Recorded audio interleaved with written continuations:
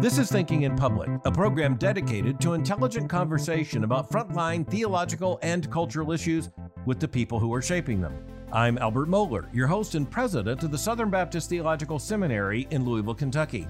Rick Atkinson has made one of the most fascinating professional transitions from being an award-winning journalist to being an award-winning historian. Actually, he has won awards including the Pulitzer Prize as a journalist and then again the Pulitzer Prize as an historian.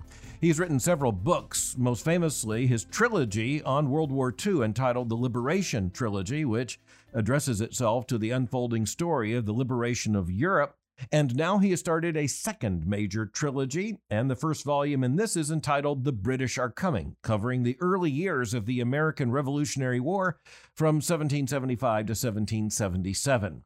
Rick Atkinson is an author who takes you right into the story, develops character, tells a narrative, and points to some larger issues that will surprise you. And that's true of every volume that he's written. I'm looking forward to this conversation with historian Rick Atkinson. Rick Atkinson, welcome to Thinking in Public. Thanks, Dr. Miller. Thanks for having me. I really look forward to this conversation. There's a sense in which every time I read a work, I feel like I've had some kind of conversation with the author. But it's different to actually have this kind of conversation. And when it comes to your work as an author, and especially with these two major trilogies, one done and one in progress, you are having a very long conversation with some audience. Who is that audience? That's an interesting question. I like to think that the audience is varied, ecumenical, international.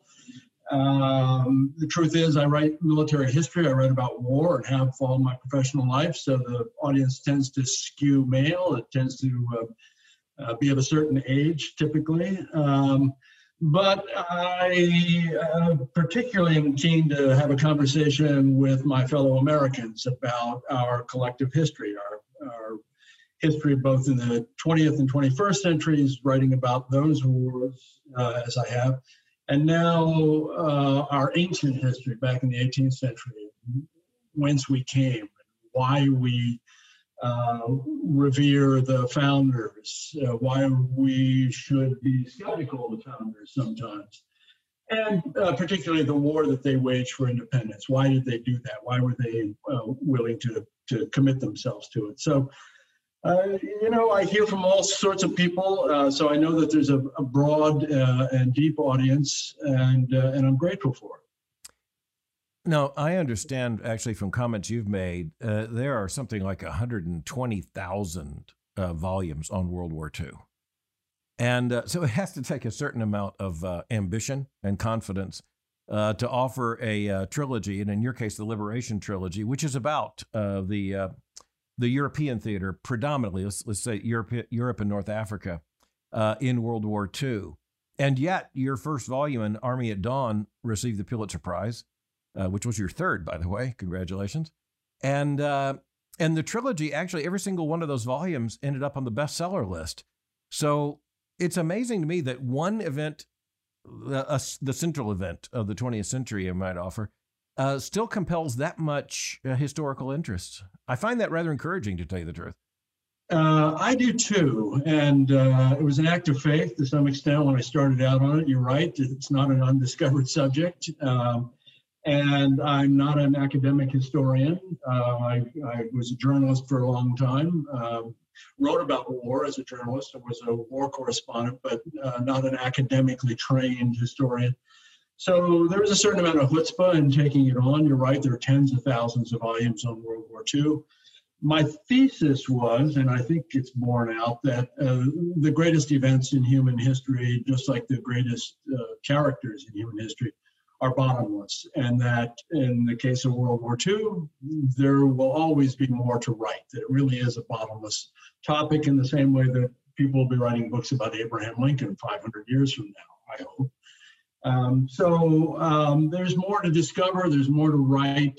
The archival holdings are so vast. For example, the United States Army alone has records from World War II that collectively supposedly weigh 17,000 tons.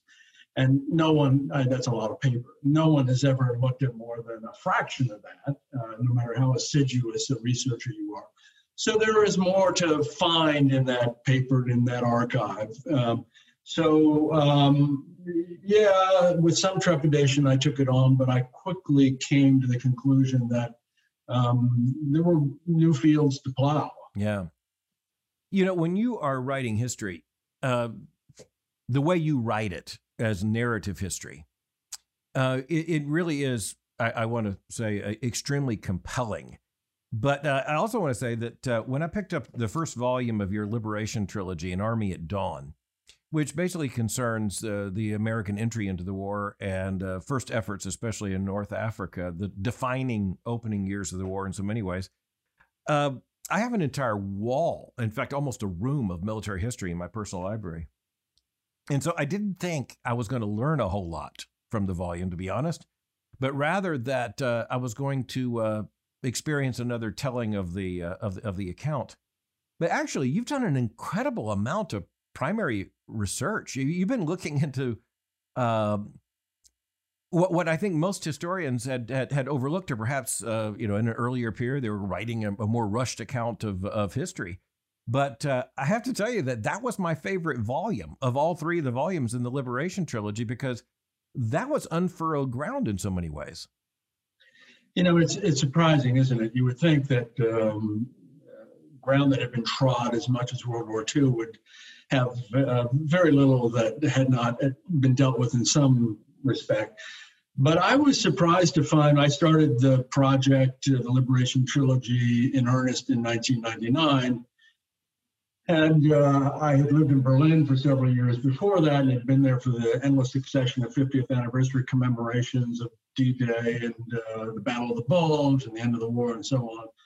And so it seemed as though this was very familiar, certain tropes that had become part of the commemorative approach to World War II.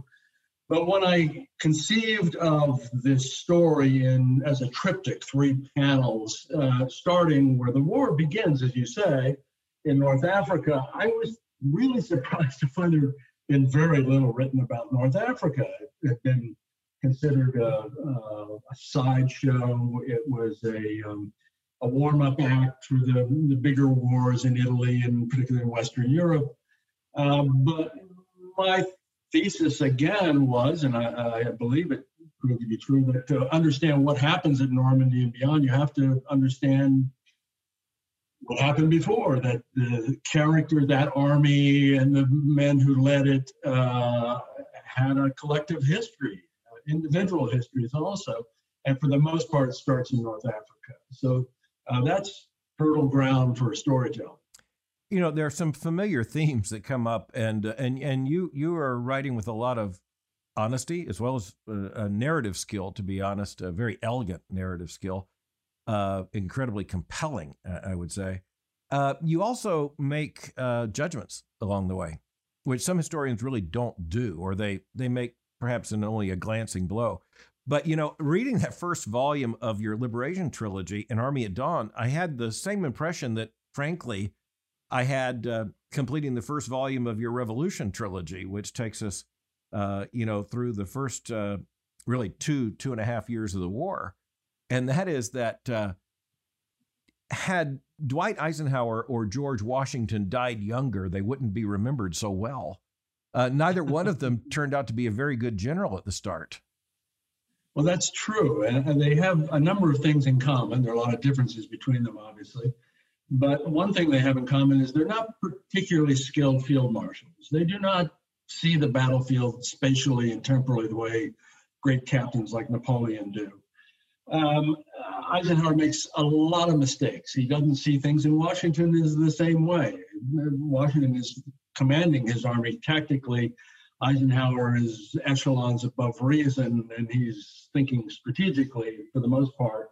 When he doesn't think strategically, he often makes errors. He just doesn't see things unfolding as they're unfolding. But the truth is, first of all, they survived those errors. Both of them learn from their mistakes. It's not that they don't make more mistakes, but they tend not to make the same mistakes over again. And they're lucky, which is the trait that Napoleon most cherished in his generals. They both have luck going for them. And beyond that, both of them have jobs that are beyond moving battalions around on a map. They are responsible fundamentally for preserving the integrity of the large force that they're leading, very large for Eisenhower, much smaller for Washington. So they have a strategic aspect that is at the core of the jobs they're executing. It includes having the capacity to integrate allies into their respective wars. And they're both quite brilliant at that. So they've got great skills that turn out to be war-winning skills in both cases. But there's no doubt about it that, you want to reach through history and shake them by the lapels at times and tell them to pay attention, because they do make fairly critical errors. And when you make critical errors as a general in the war, young men die, and now young men and women die. So it can be heartbreaking at times. I want to try to take this in kind of a sequential order, dealing with the Liberation trilogy and then moving to the first volume of the Revolution trilogy. But looking at World War II, it's just impossible not to make massive moral judgments, because there are few wars quite so immediate in moral impact. When you look at Nazi Germany and the threat that it posed, and then look at the moral complications of the Allies, including Stalin and Soviet Russia, and then the democracies of the United States and England and other allies. Americans look at World War II, or with Britons, in a certain way. Western Europe looks at it in a certain way. Has any great work been written from the perspective of the East? I mean, there were Soviet histories, but that's one of the questions that came to. I thought, well, Rick Atkinson's going to be exactly the right man to ask this. Is there a liberation trilogy written from the Russian perspective? Probably not in Russian. I mean, there are some terrific historians who've written about the East. My friend Antony Beevor wrote a book called Stalingrad, which is marvelous. David Glantz writes about the East, was just honored recently for his military histories, almost exclusively about the East. There was a historian at the University of Edinburgh named John Erickson, now deceased. He wrote The Road to Stalingrad, and then the sequel was The Road to Berlin. Those two volumes were long considered to be the standard. It was difficult to get into Soviet archives frequently, so a lot of what happened on the Eastern Front was unknown or only partially known for a long time. So there has been, over the last couple of decades, really beginning with Glasnost in the 1980s in Moscow, a greater understanding, a greater accessibility. Whether there is a Shelby Foote or a Bruce Kenton writing in Russian, I don't know about them, and I don't think so. I know that there are some good individual histories, but I don't think that anybody has done the big narrative sweep. Yeah, that's something that came to my mind. Obviously, you have the great Russian literary figures such as Alexander Solzhenitsyn, but he had to put his work into largely fictional form.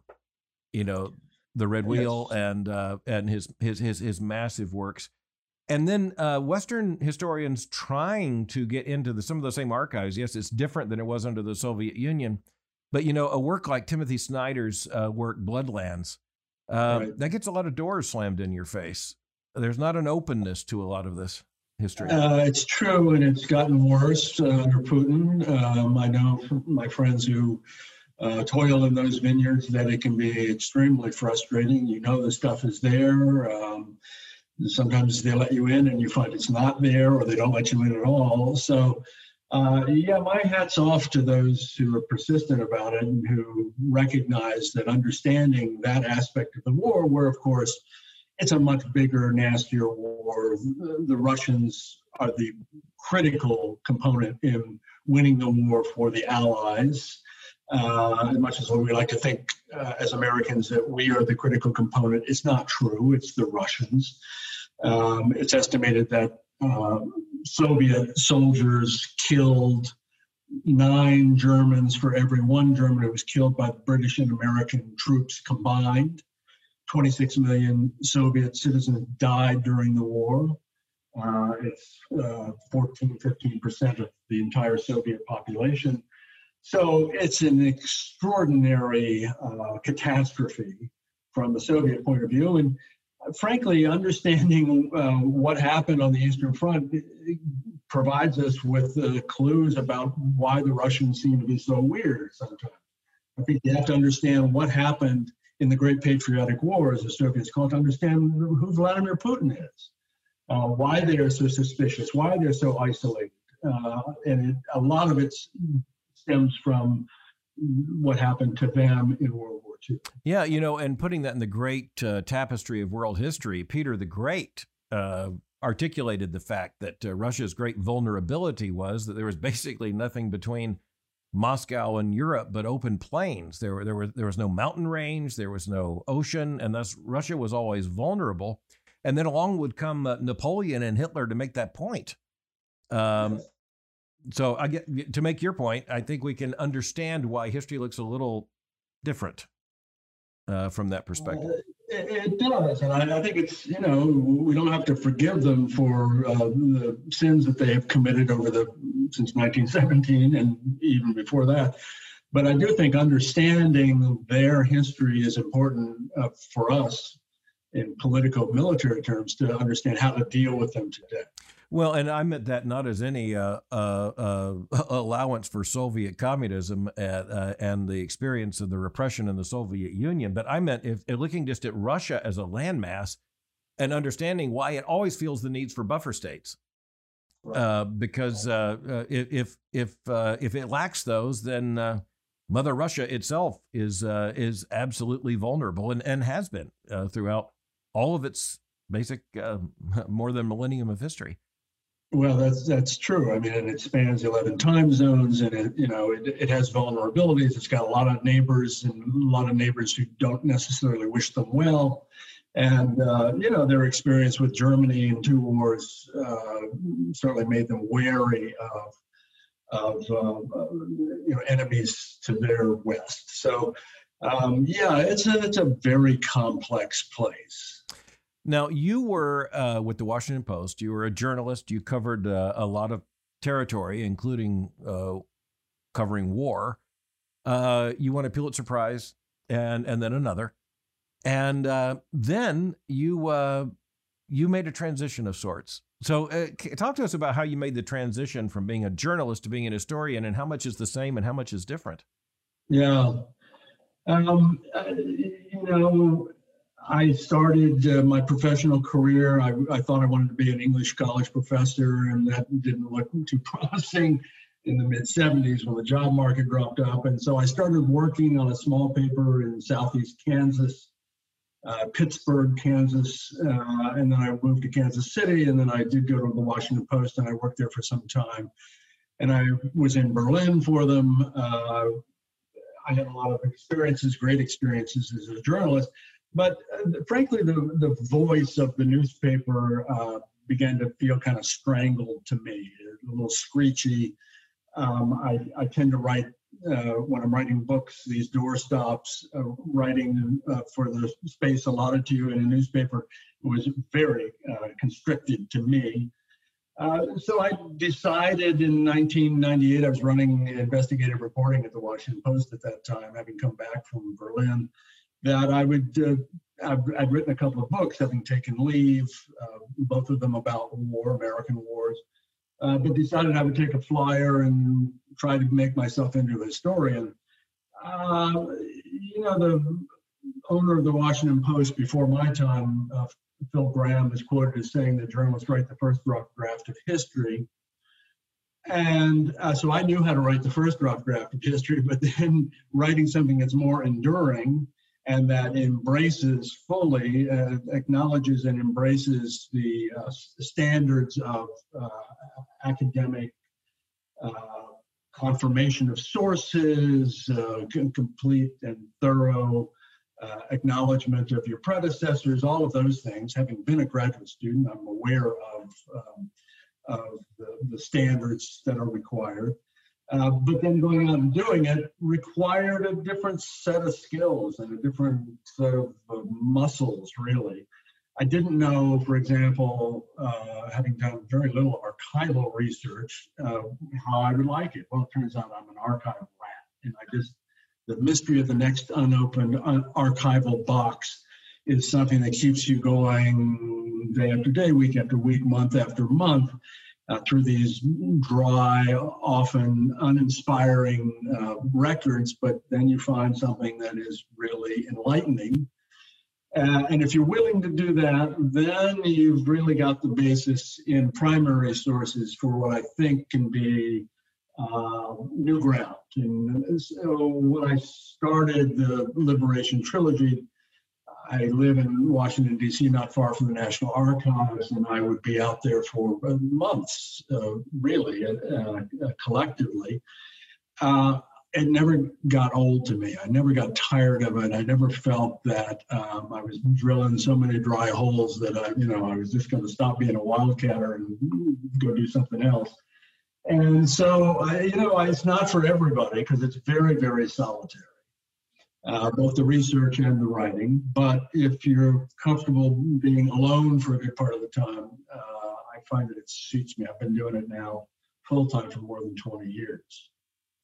I supervise PhD students. There was one, and I tell people here's the way it works. A non-doctoral student in the humanities and history and theology, my areas, a non-doctoral student hates the archives and would dread the thought of being stuck in there. The almost doctoral graduate gets into the archives, loves it, and never gets out. The one who holds the PhD degree got into the archives and loved it, but found a way out to write a dissertation. And so there's still a lot of people who are stuck in archives. And by the way, I was rarely more envious in reading something than having just been back to Windsor before COVID. You wrote about looking leisurely and actively through George III's archives there at Windsor. And I was envious, I must tell you.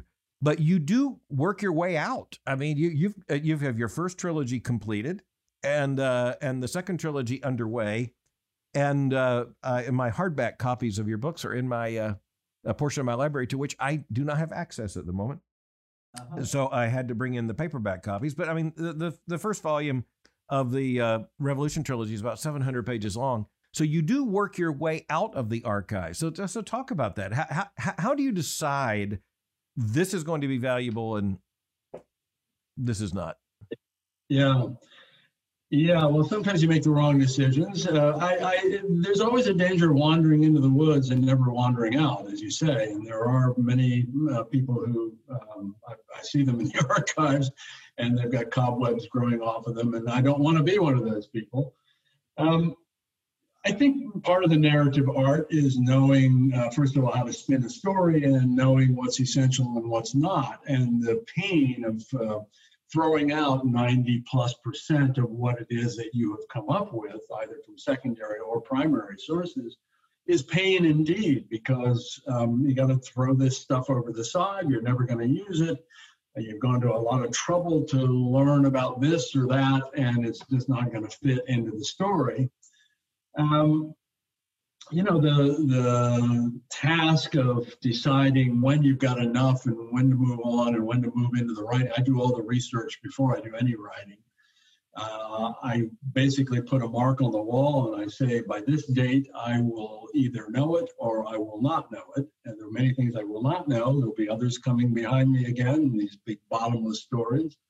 Publisher helps you to establish that date because they want to put out a book, they want to try and make some money. And you can, at this point, I have a feel for it. I'm working on book number 8, so I have a kind of a general sense for the rhythms of research. Right now, archives, libraries, battlefields are closed. That makes it difficult in a time of COVID pandemic. But I have enough material for volume 2 of the Revolution trilogy, either in my house, physical books, or accessible online. Virtually anything that was published before 1927 is out of copyright, and thanks to Google Books, Gutenberg Project, and so on, it is accessible, and often beautifully accessible. The papers of the founders are online, the founders online. In fact, it's called Washington and Adams and Jefferson and Franklin. All of that stuff is available online. I recognize finally that I've got a books to get list. And right now I have about 2,400 titles on that list. I own about half of them. I happened to look at it seriously the other day, and I've got about 370 to 390 titles that I've got to get through. This is just secondary material between now and the time I start writing the second volume. Well, that's a lot of books to get through, but it's a chapter here and a section there and so on. And I'm just, it's a forced march. I'm working my way through. Some are more delightful than others to plow through. In fact, I'm back at a book right now. It's called God of Liberty by Thomas Kidd. It's the subtitle is A Religious History of the American Revolution. It's terrific. It's very good. You're probably familiar with it. So, this is a pleasure to read because he's a good writer. He's a terrific researcher. Others, not so much. Yeah, well, I share your admiration. I just arranged for him to be a plenary speaker at an academic meeting. He does good work, and including work, oddly enough, on American Christians and Islam. A work, University Press work from years ago. In completing the Liberation trilogy, you write in the first volume of the Revolution trilogy, The British Are Coming, you write that you kind of thought you would go to the Pacific Theater, but you didn't. Instead, you turned to the American Revolution. And there had to be a matter of just where you were deciding to invest your life. You're talking about, I'll just say 15 to 20 years for this trilogy. So what made you switch from the idea of perhaps going to the Pacific Theater and then instead going back 2 centuries to the American Revolution? Yeah, you're right. You don't want to make the wrong step because it is I'm not getting any younger. The Liberation trilogy did take me almost 15 years to complete. I have no illusions that the current one will be any quicker because I'm older and slower now. As I was finishing volume 3 of the World War II narrative, I began thinking about what to do next. And the obvious thing would have been to pivot to the Pacific and do for that theater what I had done for the Mediterranean and Western Europe. I just didn't have the heart for it. Partly, I would have had to start the war over again at Pearl Harbor, or even earlier. And, I end the war, volume 3 of May 8th, 1945, when the war in Europe ends. I didn't have I'm a Europeanist. I was born in Munich. I lived in Europe for a number of years. My head swivels to Europe. And it has a hold on my imagination in a way that the Pacific does not, even though I did spend part of my childhood in Hawaii. So I know Asia is out there. And then finally, at the point where I'm making a decision about what I'm going to do really for the rest of my working life, I've always had an interest in the American Revolution. It's our creation story. It tells us who we are, where we came from, what our forebears were willing to die for, which I think is the most profound question any people can ask. And for me, having written about the American Army, in particular in the 20th and 21st centuries, I was deeply curious about whence that army comes. how does it start? How is there a bright line that you can trace over 240 years from Washington's Continental Army to the force we've got today through World War II and all the other conflicts? So all of those things led me to take a flyer and say, I'm not going to do the obvious thing. I'm going to intrude on other people's turf. Again, very fine historians have been writing about the American Revolution for more than 200 years. So trying to bring a voice and a narrative style and a researching ethic to it in a way that actually moves the ball down the field is, there's chutzpah involved, but having done it once, I had the illusion at least that I could do it again. Well, it's a magnificent first volume. The British Are Coming, The War for America, Lexington to Princeton, 1775 to 1777. The facts of the beginning of the war, the facts on the ground, the facts of the battles are pretty well attested. I don't think you really overturned any previous facts claims in writing your book. But what you did was provide a narrative that I do think has been absent for so much of it. And one of the things I appreciated is that you give, in a kind of a sly way, a lot of the background to the war that Americans don't ever think about.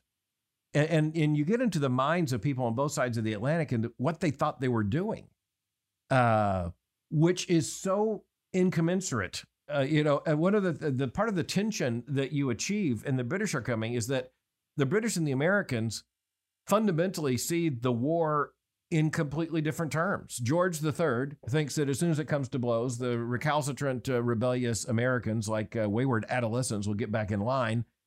But the colonists, by this time, the revolutionaries, have decided this is a new era of humanity.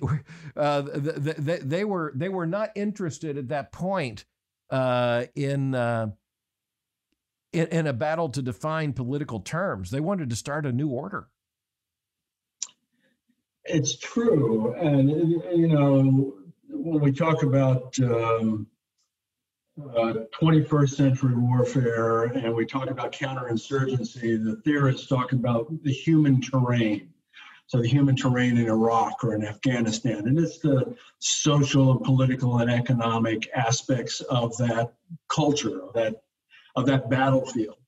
The human terrain in the American 1770s is incredibly complex. And part of my ambition was to tell the story from the side, not just of the Americans, but also of the British. So I spend a lot of time, you mentioned I was in Windsor, I spent a month there going through the papers of George III, which the Queen owns, and she has just opened them up to outside scholars. I was one of the first allowed into Windsor Castle to look at George's papers.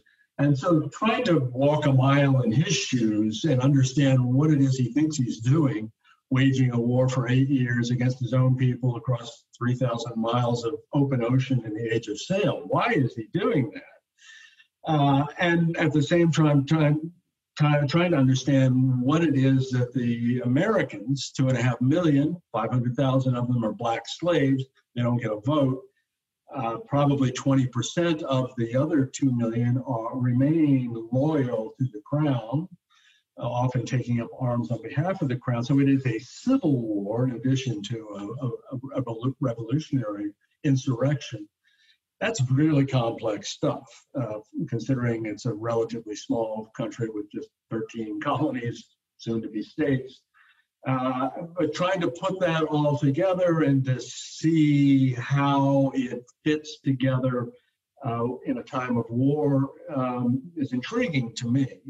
I'm fascinated by the British. The British in the 18th century remind me to some extent of us in the 21st century. Big, sometimes clumsy, self-righteous, complex. Self-consciously well-intended. I'm sorry? Self-consciously well-intended. Exactly right. Yeah, I think that's pretty key to understanding it. I admire George III. He is not the mincing nitwit we see going across the stage or Hamilton every night singing "You'll Be Back." He is king for 60 years. He's a man of parts. He's interested in everything from agronomy to horology, the study of time. He's deeply, passionately interested in upholding the British version of democracy. He's committed to Parliament. He's committed to the welfare of 11 million Britons. He's not just a reactionary, although he is a reactionary. He's beyond that. But he is driving the train when it comes to the revolution. He is the hardest of the hardliners. But understanding where he's coming from and why it is that he is so determined that these colonies are not going to slip away, partly because he thinks it's the end of the empire, is critical to understanding why the revolution unfolds as it does. Yeah, with George III of the House of Hanover, but you point out he really is English. Yeah. Perhaps the first of the Hanoverians to be English in that sense. He sees himself as the king of a kingdom, now a united kingdom as of 1801 with England or Britain and Ireland together. And then you give some background to the fact that, of course, you have the 7 Years' War that took place. It is the immediate background to the politics on both sides of the Atlantic. And England now has an empire and sees its future in the world as dependent on maintaining that empire. And it is clear that the American colonies and what even Lord North would call the continental nation, that's a loss the empire can't sustain. And George believes it with all his heart. He does. The British make several strategic miscalculations. And in my mind, that's foremost. Now, the first British Empire is created, as you say, in 1763 out of the 7 Years' War, French and Indian War, as we call it. And it has given them great continental, international prosperity. They get Canada from the French. They get 500 million fertile acres west of the Appalachian Mountains. They get Florida, and they give it back, but they get Sugar Islands in the West Indies. They get some Spanish possessions. They get parts of India. So they're really, the sun never sets on the British Empire, is a phrase that was coined in 1773. And George believes that colonies exist basically to feather the nest of the mother country, that we Americans are here to provide raw materials and to buy finished British products. And that's the way the whole system is set up. And when we express dissatisfaction, first of all, with that arrangement, and then an ornery sense of independence, George believes that allowing the colonies to break away will encourage insurrections in Ireland, in Canada, in the Sugar Islands, in India, and that will be the end of the empire. That's wrong, as we see. When we do break away, Britain is going to lose a substantial portion in terms of square mileage of the empire, but there'll be a second British Empire that reemerges subsequently after yet another war with France, this time against Napoleon. So, when you predicate your strategy, global strategy, on a false premise, you're going to get garbage out. And he gets garbage out. He never really acknowledges that. He clings to this notion for 8 years of war. And, even in 1783, when the peace treaty is finally signed, he's very grouchy about it. Let's put it that way. Yeah, I have to tell you kind of a turning point in my historical consciousness. It came in 1986 when I was studying in England as a doctoral student. And I came to the recognition, and this was just a good, healthy thing. But this was way before the internet. And so this is something you have to get by being there at the time, is that George III is not remembered as a failure in Britain. and that he's more remembered for the United Kingdom and in 1801 than he is for the losing the American colonies, a near generation earlier. And the same thing is true for Lord Cornwallis. You go in St. Paul's Cathedral, you're reminded that he's remembered in glory as the Viceroy of India, not as the surrendering general to George Washington. So I realize, the American boy growing up thinks of George III and Lord Cornwallis as, the obvious losers who are remembered in ignominy, but not so in England. That's true. I mean, there are second acts for some of these guys, Cornwallis being foremost among them. George, I think, has had a bit of a revival in British consciousness. He's to be, I think, congratulated back through the decades because, first of all, he really is, as you say, of the four Georges who become king. He's king for longer than any of them. In fact, most of them put together. He is the first of those Hanoverian kings to embrace being British born, unlike his grandfather and his great-grandfather, George I and George II. And completely committed to what's known as the Glorious Revolution, 1688, in which a modus vivendi was established between the people represented in Parliament and the monarchy, which gave us the government that Britain has today. His 60,000 books in his own personal library become the basis for the British Library, one of the great libraries in the world. He really is somebody who contributes to Britain in many ways. He's got 15 kids. He's a devoted father, a devoted husband, not a given in the 18th century by any means. He establishes certain cultural norms. In an age of impiety, he's quite pious.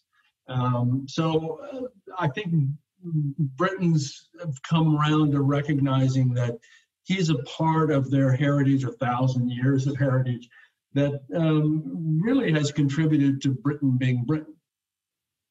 In the first volume of your Revolution trilogy, The British Are Coming, you set the stage for what the colonists, now Americans by their own self-designation, what they thought they were doing.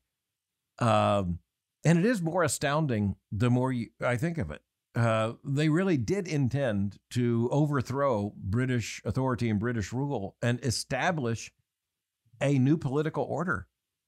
These days, we would consider such people to be quite dangerous, as George III and Lord North certainly did, and others. But their ideals really were astoundingly good. Yes, I would say with an asterisk. Their ideals were astoundingly good. They weren't always put into practice. Again, those 500,000 black slaves are a problem. George Washington dies in December 1799. He's got more than 300 slaves. I think you cannot square that circle morally, even if he frees some of them in his will. We hold these truths to be self-evident that all men are created equal, that they are endowed by their Creator with certain unalienable rights, that among these are life, liberty, and the pursuit of happiness. Those are words to live by, words to die by, words that have inspired people subsequently all over the world, words that we still struggle to fulfill, to live up to. We are a very idealistic people in pretty fundamental ways. Trying to figure out what next is going to be complicated. They have vague ideas that they want to have a republic. It'll be a republic that, of course, is limited in its enfranchisement. If you're poor or you're a woman or you're black, you're not going to be part of that government. You will not have a vote. But nevertheless, it's an expanding enfranchisement. You find that in the individual states, property requirements in order to vote are ever diminishing. They're almost abolished in certain states. Enfranchisement is much broader than it is in England, for example. And so, we can look back and people will say, well, let's tear down the statues of Ben Franklin because he owned slaves at one point, or tear down the statue of George Washington because he owned a lot of slaves. My feeling is that we got to where we are today, troubled as we are today at times, because of the idealism of those people, large and small, those you've heard of, those you haven't heard of, those who were willing to risk it all, those who had a lot to risk, those who had very little to risk, except they risked their lives. It's something to be proud of. It's something to cherish. It's something to study for, good and for ill, to understand where they were flawed, understand how those flaws need to be corrected even to this day, but nevertheless to acknowledge our debt to them. Well, absolutely, because the way I would put it, and you mentioned this toward the end of your book, you're making moral judgments in this work as well as in the Liberation Trilogy about World War II. And my guess is you're going to have to make many more moral judgments in the second two volumes. But you mentioned at the end of your book basically the logic that the revolution did not achieve full liberty for all, but it made it there to be claimed. Martin Luther King Jr. would come back and say, it's time to cash the check that was written as the Declaration of Independence. Another historian I know puts it saying that it did not achieve liberty for all, but it made it visible for all to demand. Yes, that's right. I mean, the great Yale historian Edmund Morgan talked about exactly as you quoted him almost verbatim. It did not give men and women equality, but it allowed them to claim it, to recognize that you have a legitimate claim to it under the basic precepts under which the country was founded. And that's been our history ever since. It's, we've come a long way in 240 years since the revolution in size and in tolerance, but there's still the things that they were wrestling with back then are things that we are wrestling with today, including the search for a more equitable society. And this will go on. Our children's children's children's children will be wrestling with some of these issues. It's partly the nature of the beast we are. It's partly the effort to form a more perfect union. And sometimes it seems there's a big step back for every 2 steps forward. Sometimes it seems there's 2 steps back for every step forward. But we've got a roadmap of sorts that those founders drew for us. And I think that has provided us as a nation with something that very few others have had. And it should be comforting to us that we've got this, and we've been through all that we've been through. And not only the revolution, but the Civil War and the American and the 2 world wars and all the rest of it. In the Liberation Trilogy on World War II, I would just you mentioned the British are coming and the Revolution Trilogy. Look, your work at the Revolutionary era, you call it the national creation narrative, and I think that's a very good way to put it. But your first trilogy was really about a trauma crisis narrative, a great dramatic crisis point in world history. A creation account is different of a nation. There's a different historical context, a different ambition, different set of ideas, and there's also a different set of personalities. So I have to tell you that I found The British Are Coming to be even more interesting than the first trilogy when it comes to characters. I think you do an astoundingly good job of setting out the most amazing cast of characters on both sides of the Atlantic. And, that they had to have captivated you before you could write like this. Yes, I'm afraid they do. I lived metaphorically with Dwight Eisenhower for almost 15 years. And now I have the privilege of doing the same with George Washington and some of his compatriots, his peers. Character is why I write what I write. I'm interested in character as the driver of the narrative. I'm interested in their flaws. They all have feet of clay. And I'm interested in those who are able to overcome those flaws or to accommodate them, to become the accomplished people that they often are, or they don't. You know, there are some who crash and burn, certainly.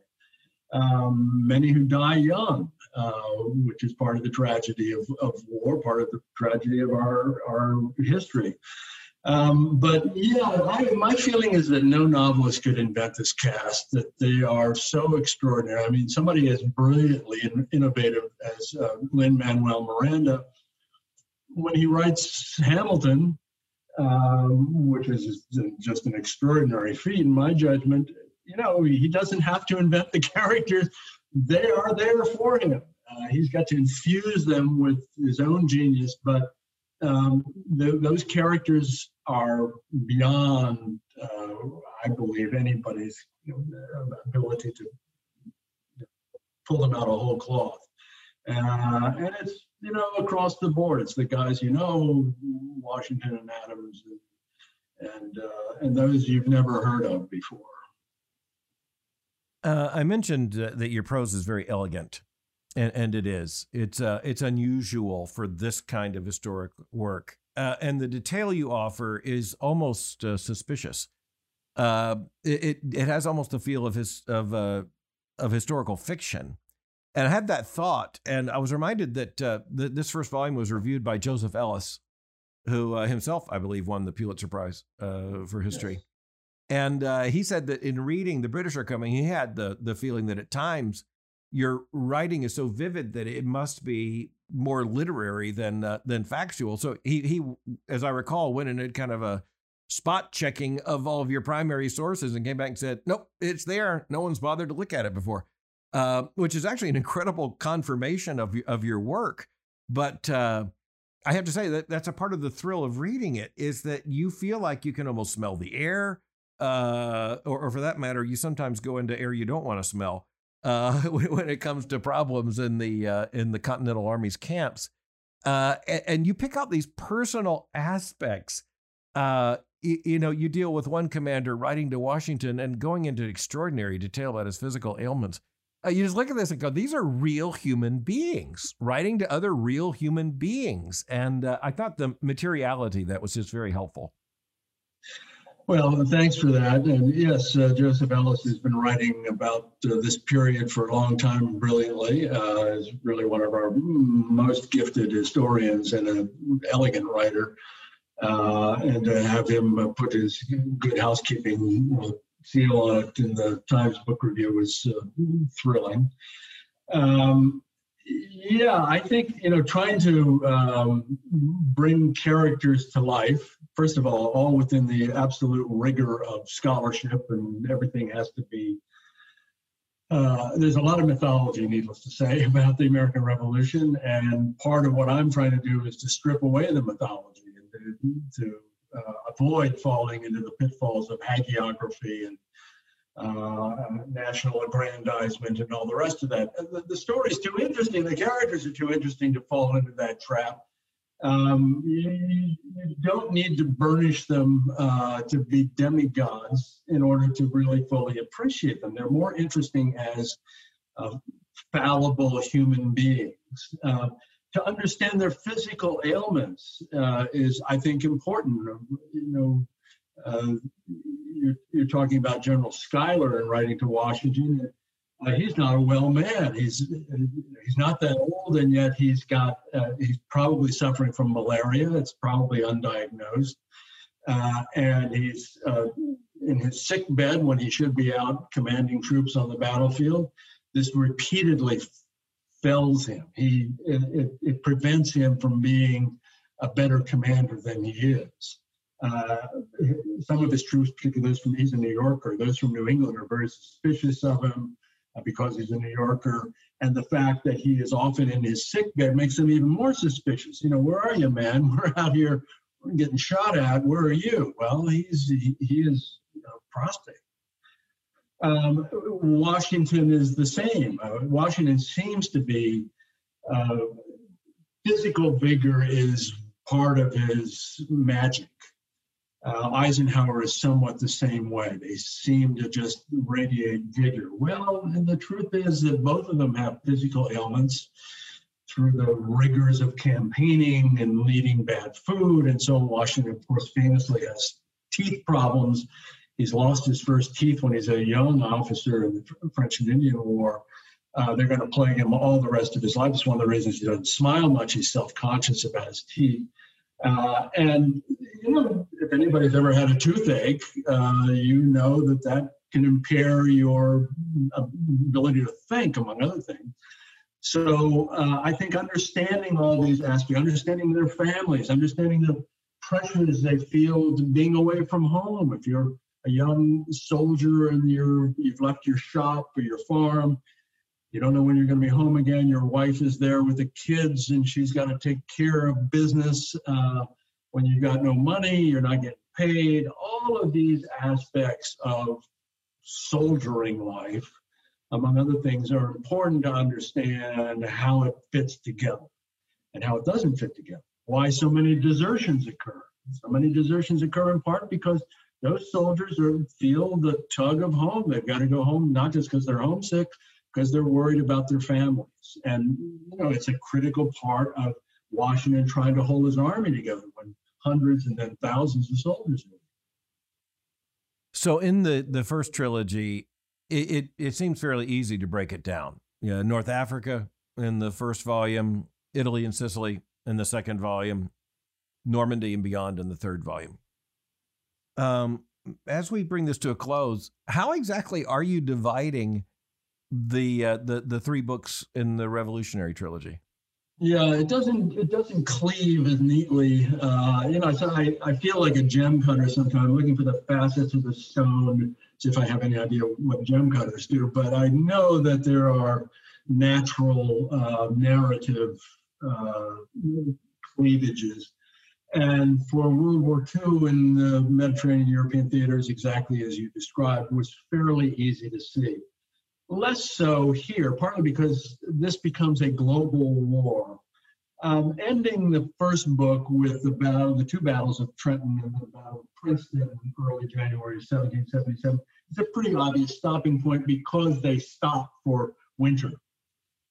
They go into winter quarters, and when that happens after the Battle of Princeton, really not much happens until late spring of 1777.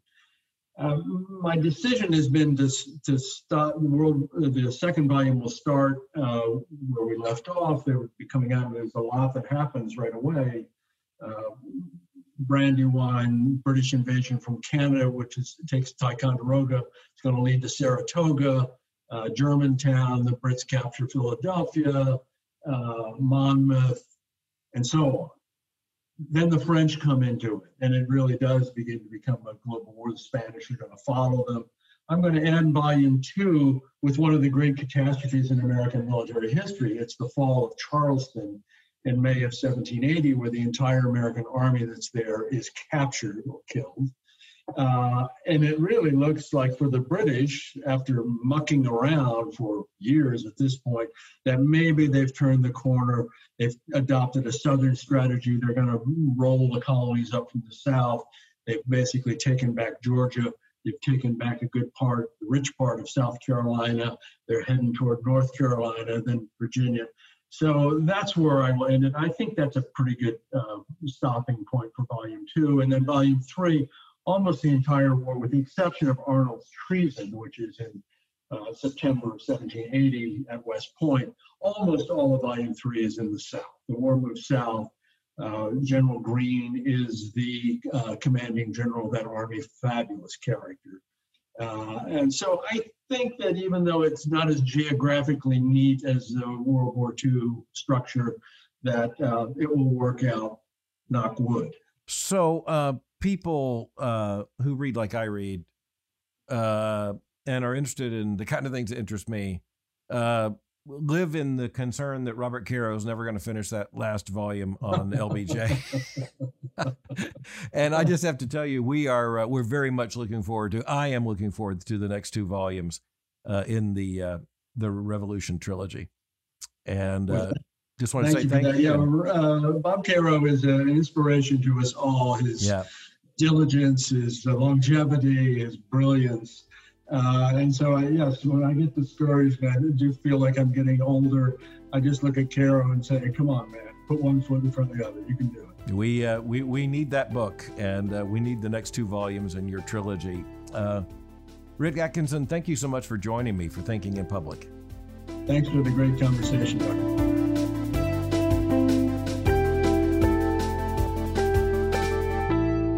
Well, that was a conversation worth having. Many thanks to my guest, Rick Atkinson, for thinking with me today.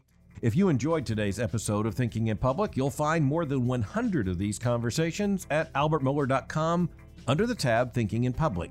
For information on the Southern Baptist Theological Seminary, go to sbts.edu. For information on Boyce College, go to boycecollege.com. Thank you for joining me for Thinking in Public. And until next time, keep thinking. I'm Albert Mohler.